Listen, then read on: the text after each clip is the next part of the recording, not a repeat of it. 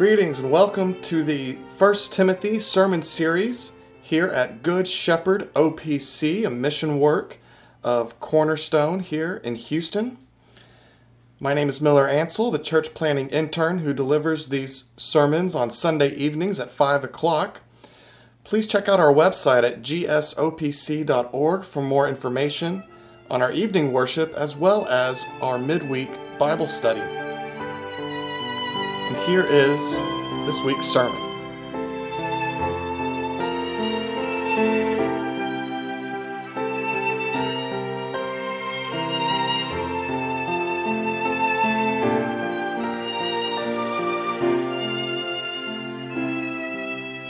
Please remain standing and turning your copy of Scripture to Proverbs 31. Proverbs 31, our Old Testament reading. So we're dealing with men in prayer and women in modesty. So let's read from Proverbs 31 about the Proverbs 31 woman.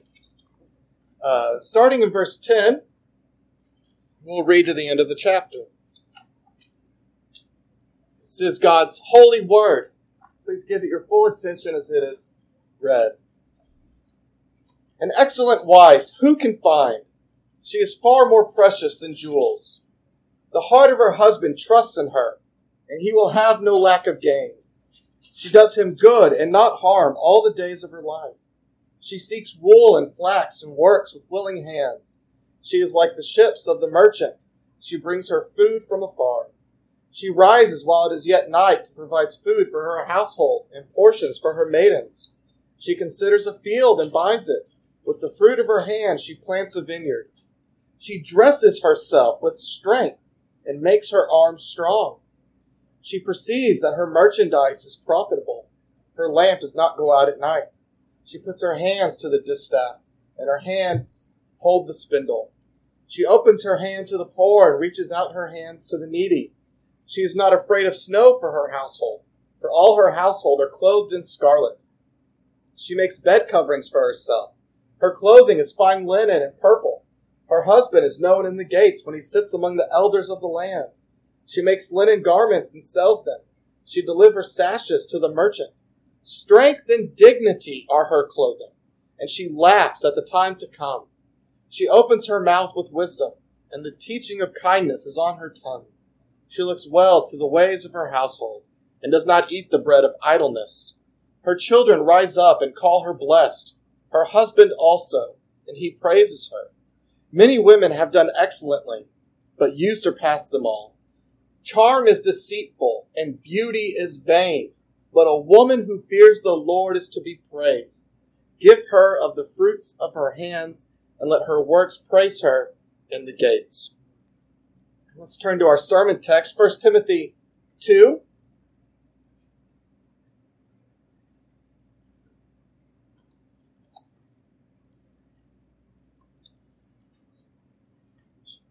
First Timothy 2, I'll start in verse 8 and read to the end of the chapter. Although our sermon text is only the first three verses, 8, 9, and 10. But starting in verse 8 of 1 Timothy 2. I desire then that in every place the men should pray, lifting holy hands without anger or quarreling.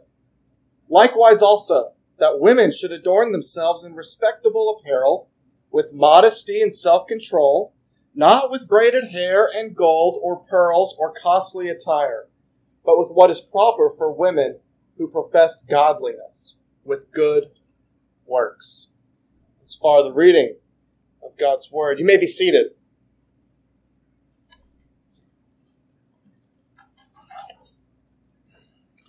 Let us pray. Our Father, your word is a lamp to our feet and a light to our path. So may it be used this evening to open our eyes and guide us in life. Let this God-breathed word reprove us, correct us, and may we be trained more in righteousness through faith in our Lord Jesus Christ. Amen. Well, the letter of 1 Timothy, it's a lot of back and forth. We're starting to see it as we go forward. We'll see some more of it. There are warnings against false teachers. And in response are commendations as to how the Christian ought to live in the church. Paul's telling Timothy, don't be like the false teachers.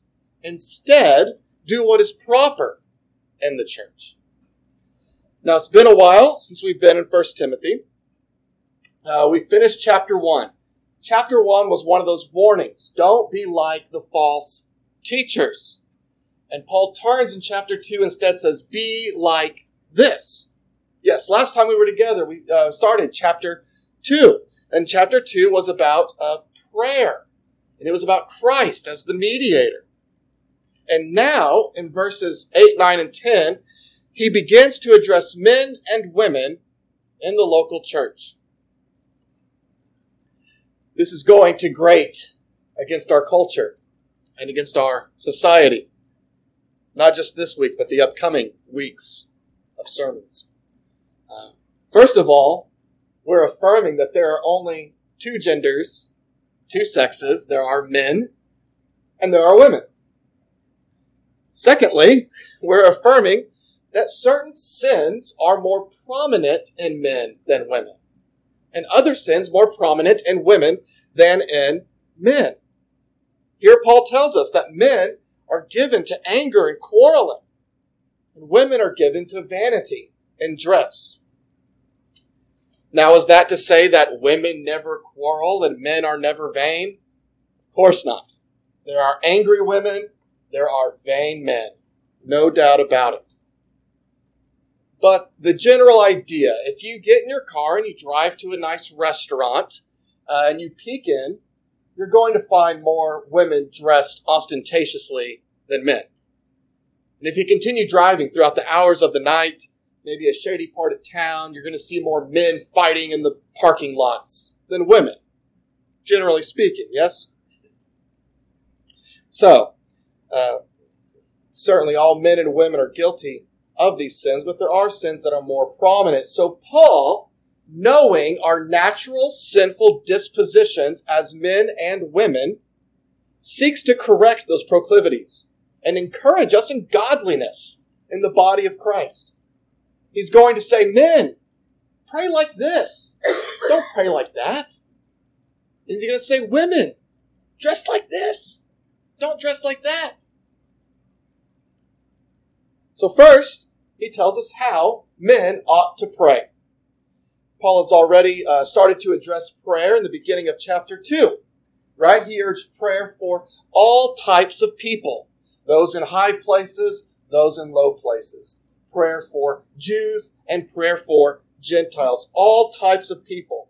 Now in verse 8, we see that prayer is not only for all types of people, but it's to be had in all types of places. We are to pray everywhere, in every place, he says.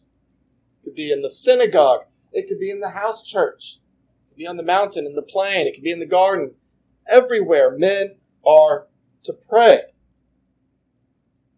Men, do we find it important to pray in every place? Do we find prayer important at all?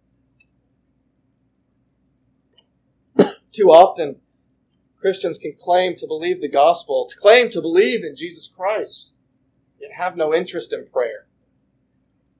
Let that not be us. Let us be men who pray everywhere and not given to a disdain or find displeasure in prayer. We need to recognize how privileged we are to have that liberty to pray everywhere through our great mediator, Jesus Christ.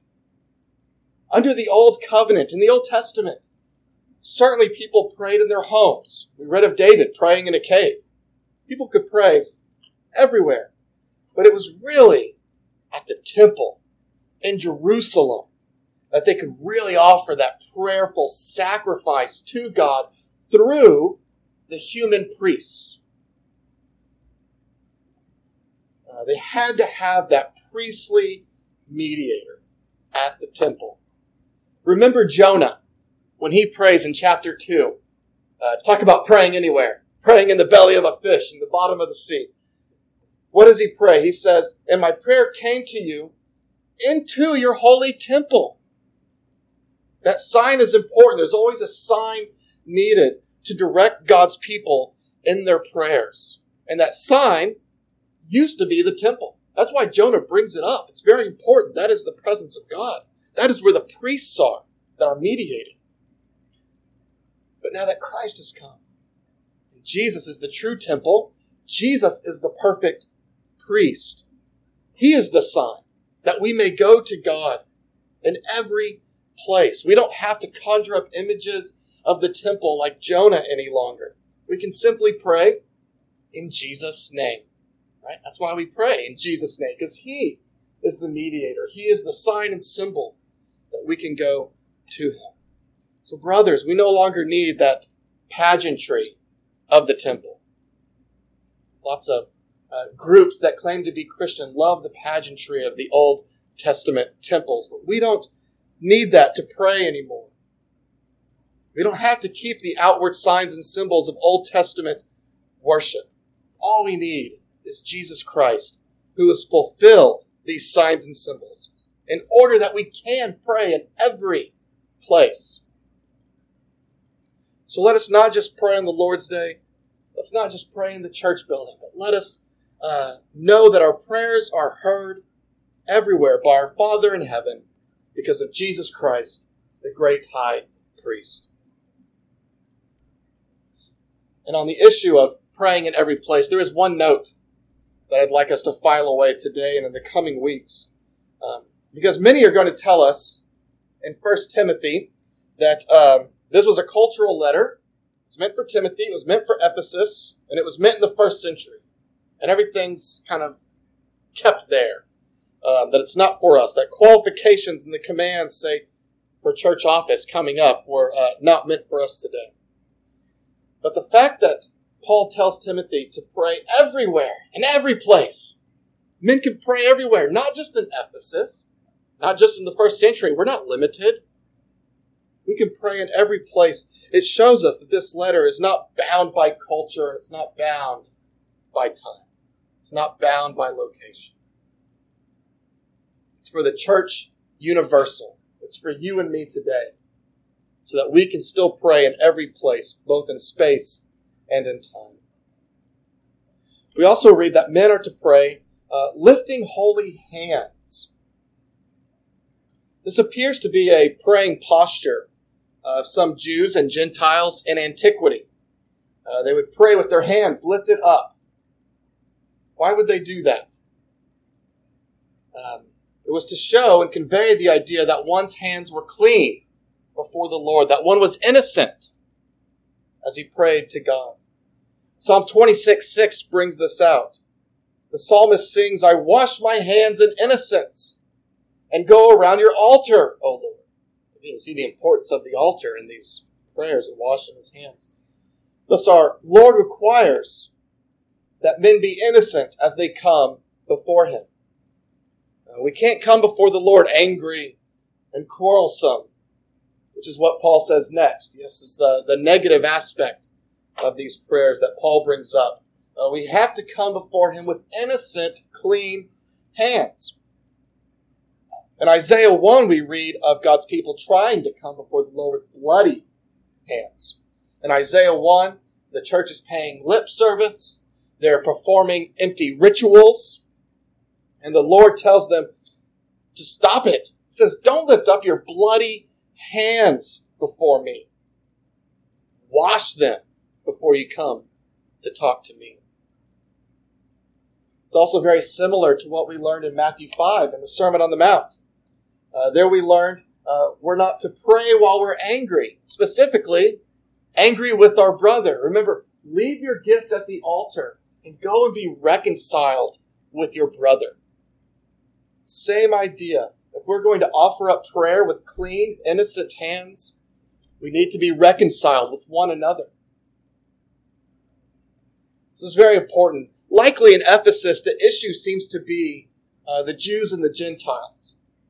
The Jews are looking down upon the Gentiles. They're belittling them. They're little babies in the faith. They're still learning their ABCs. On the other hand, the Gentiles are looking down upon the Jews, perhaps in a Romans 14 fashion. Look at them with their ceremonies, those silly Jews. These brothers were not at peace. They were angry and they were fighting. But our Lord teaches us to pray our Father. We can't come before the Lord and say, my Father. These Gentiles couldn't leave the Jews out of their prayers.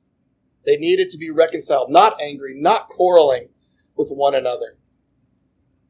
That is to say, we are not free to pray to God unless we are united with each other.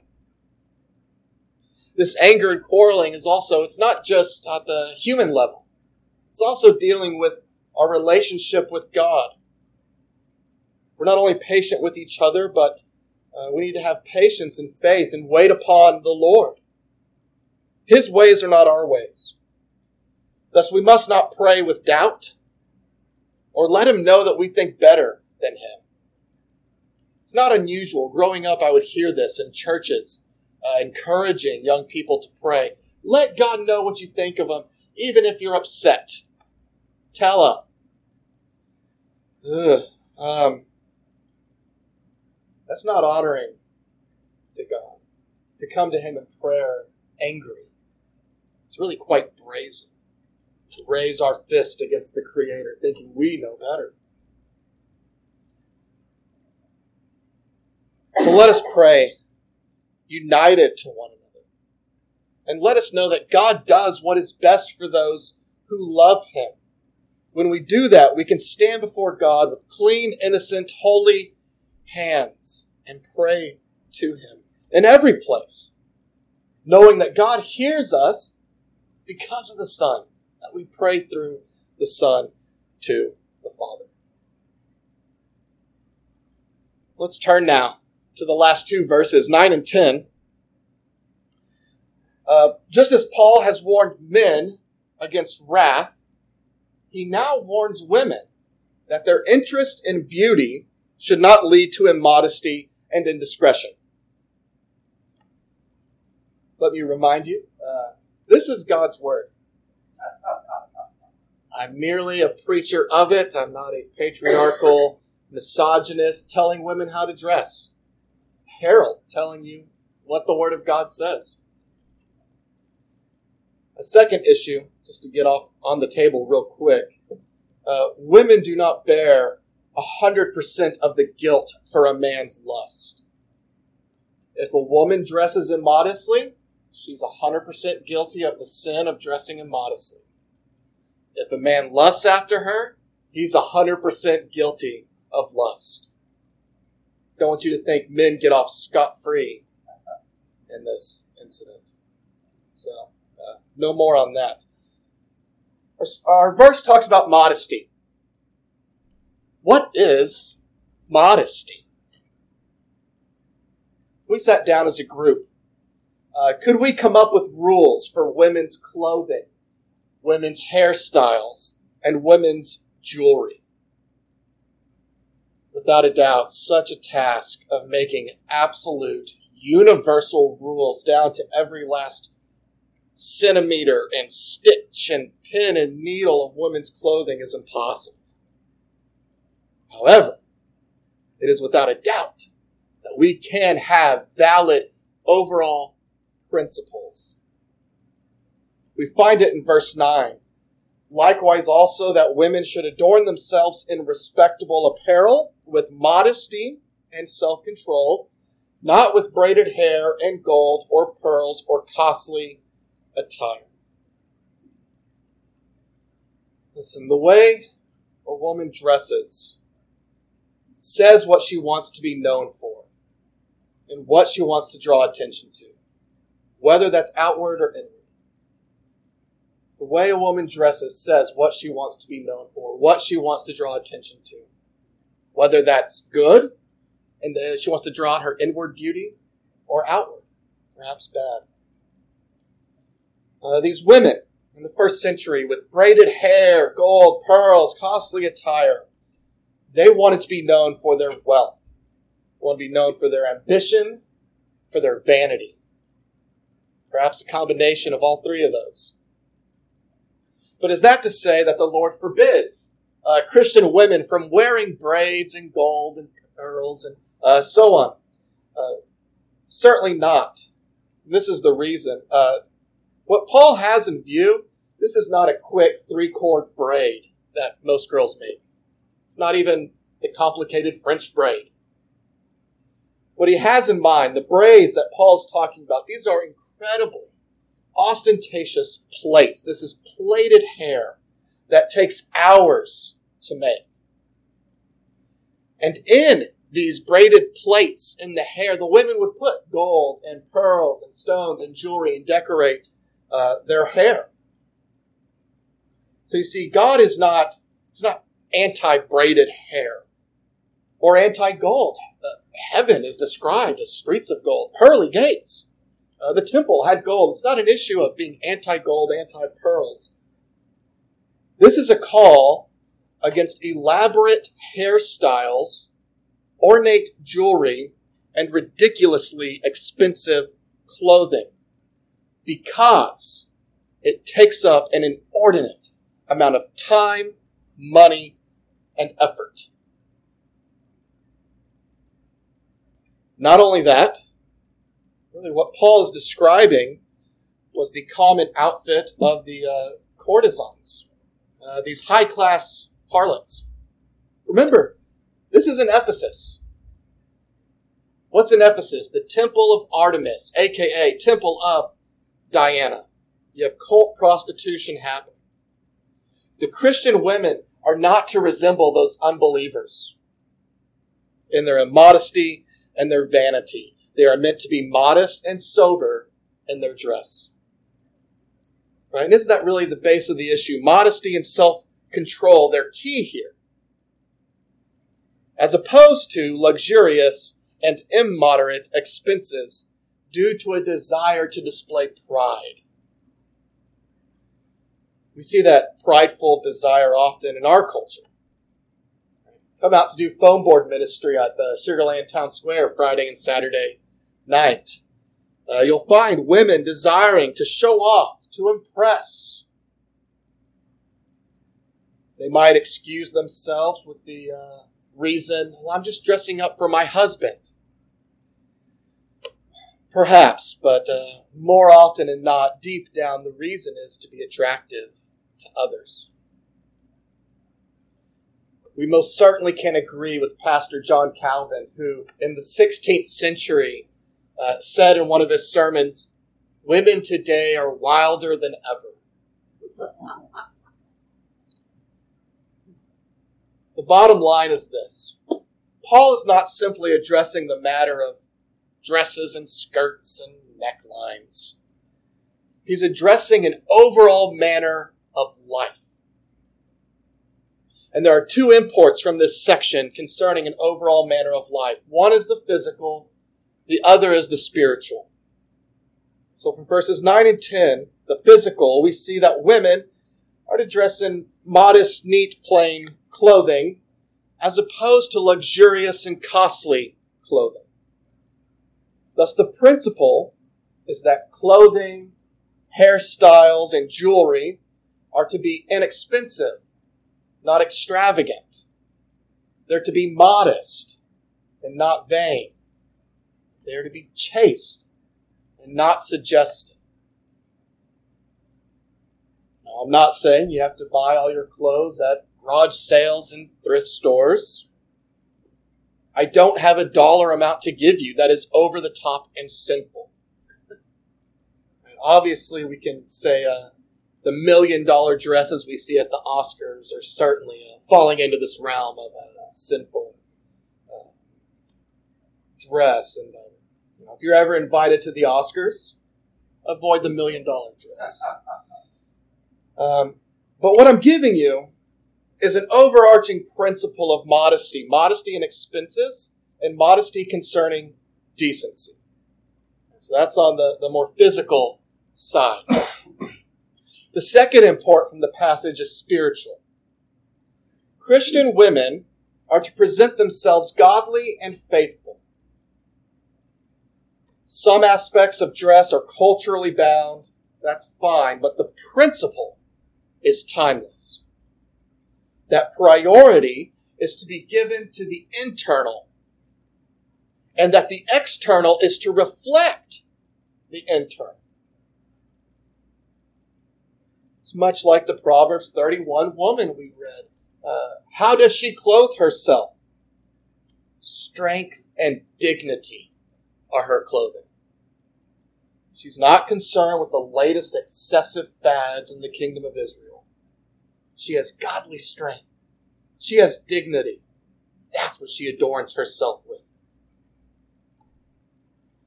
Again, this is an issue of priority. We can't brush it aside. Priority has to be given to the spiritual. You might ask yourself, do I spend more time adorning my physical body than adorning my soul? The godly woman wakes up on the Lord's Day morning. She doesn't prioritize what earrings to wear, what gold bracelet, or how to do her hair. She wakes up prioritizing the spiritual, saying, I must be modest as God commands me, and I must have self-control, because that is the adornment of a godly woman. It's the world that attempts to garner praise and adulation through the external. But the Christian woman garners praise and adulation through her good works, as we read in verse 10. The worship service is particularly important in this regard, as it is through the preaching of the word that women, and of course men as well, learn what good works are required of them. It is primarily through the preaching of the word that the Holy Spirit is transforming us into the image of Christ, enabling us to do good works.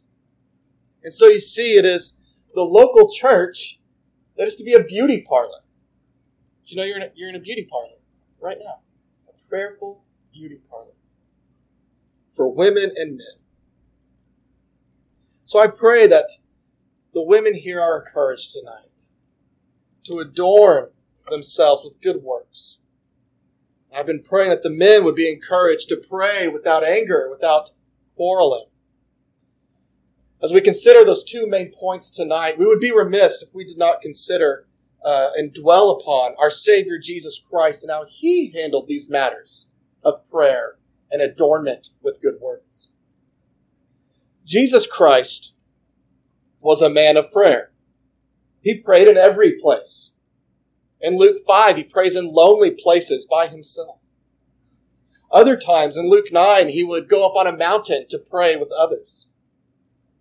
He would pray in a garden, the Garden of Gethsemane. Thus we see Jesus prays in every place as a perfect example to us, as we ought to pray in every place. He also prays without anger or quarreling, particularly in reference to the Father.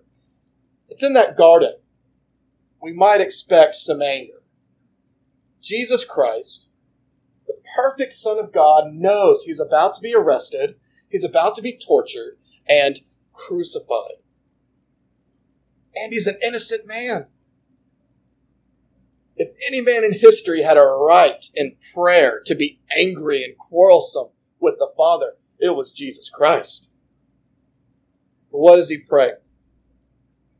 He prays that the Father's will would be done and not his. Men, let us learn from our Savior, not only to pray everywhere, but to trust the Lord in his perfect will. If the perfect man was not angry, what right would we have to be angry with God as fallen men? We cannot forget, every good thing we have is from God's grace. We deserve none of it. So we need to pray without anger, without quarreling, able to lift holy hands before our Father who is in heaven. Let us also remember Jesus' outward adornment. Isaiah 53, 2 and 3 gives us some ideas to what Jesus, his dress and appearance looked like, saying, he had no form or majesty that we should look at him, no beauty that we should desire him. He was despised and rejected by men, a man of sorrows and acquainted with grief. And as one from whom men hide their faces, he was despised, and we esteemed him not. There was nothing in Jesus' natural appearance that would draw us to him. And yet, because of his good works, because of that perfect life and obedience he lived, he's the most beautiful man. He is the best adorned man that ever lived. And so, when this passage in 1 Timothy gives women to pursue good works over outward beauty, we are to remember that that is what our Savior did. That is what he was like. Far more concerned about doing good and obeying the Father than his appearance. So just what was the obedience then? What were these good works that Christ did? Well, it was keeping God's law perfectly. It means he never sinned. Can you believe that? He was a little child and never told a lie to his parents. He was a teenage boy who never lusted. He was a grown man who never coveted what his neighbor had. Can we say the same for ourselves? Far from it. We have all sinned and fallen short of the glory of God. Friend, if you're here tonight thinking you're a good person, being a good person, that'll get you into heaven, I ask that you compare yourself to Jesus.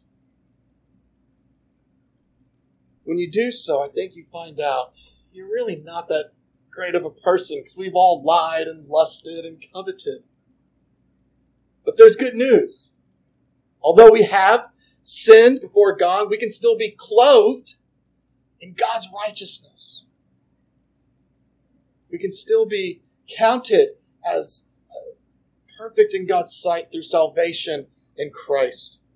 And that comes through faith, right? How do I do that? Have faith.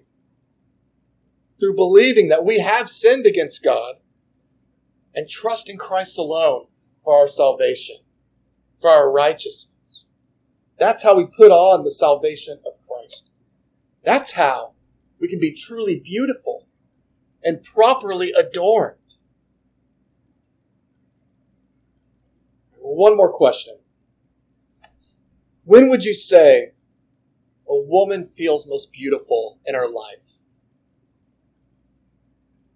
Quite likely, it's her wedding day.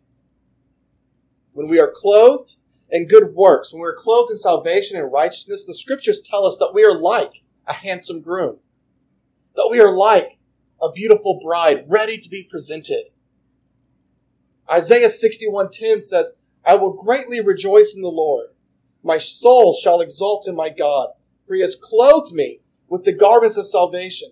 He has covered me with a robe of righteousness, as a bridegroom decks himself like a priest with a beautiful headdress, and as a bride adorns herself with jewels. Brothers and sisters, the great marriage supper of the Lamb is coming. And we, the church, will be a beautiful bride. Not because we've adorned ourselves physically, not because we have natural beauty, but we will be adorned with that perfect salvation and that perfect righteousness of Christ. And then we'll be presented to Christ as his bride. It's good and fitting that a bride feel beautiful on her wedding day. But let us prepare ourselves for the great wedding day in heaven through good works done by us through the Holy Spirit. Amen. Let's pray. Our Father, we come before you united, lifting holy, innocent hands through Jesus Christ.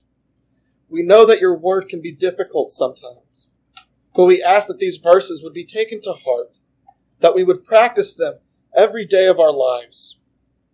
Continue to teach the men to be at peace with you and with one another.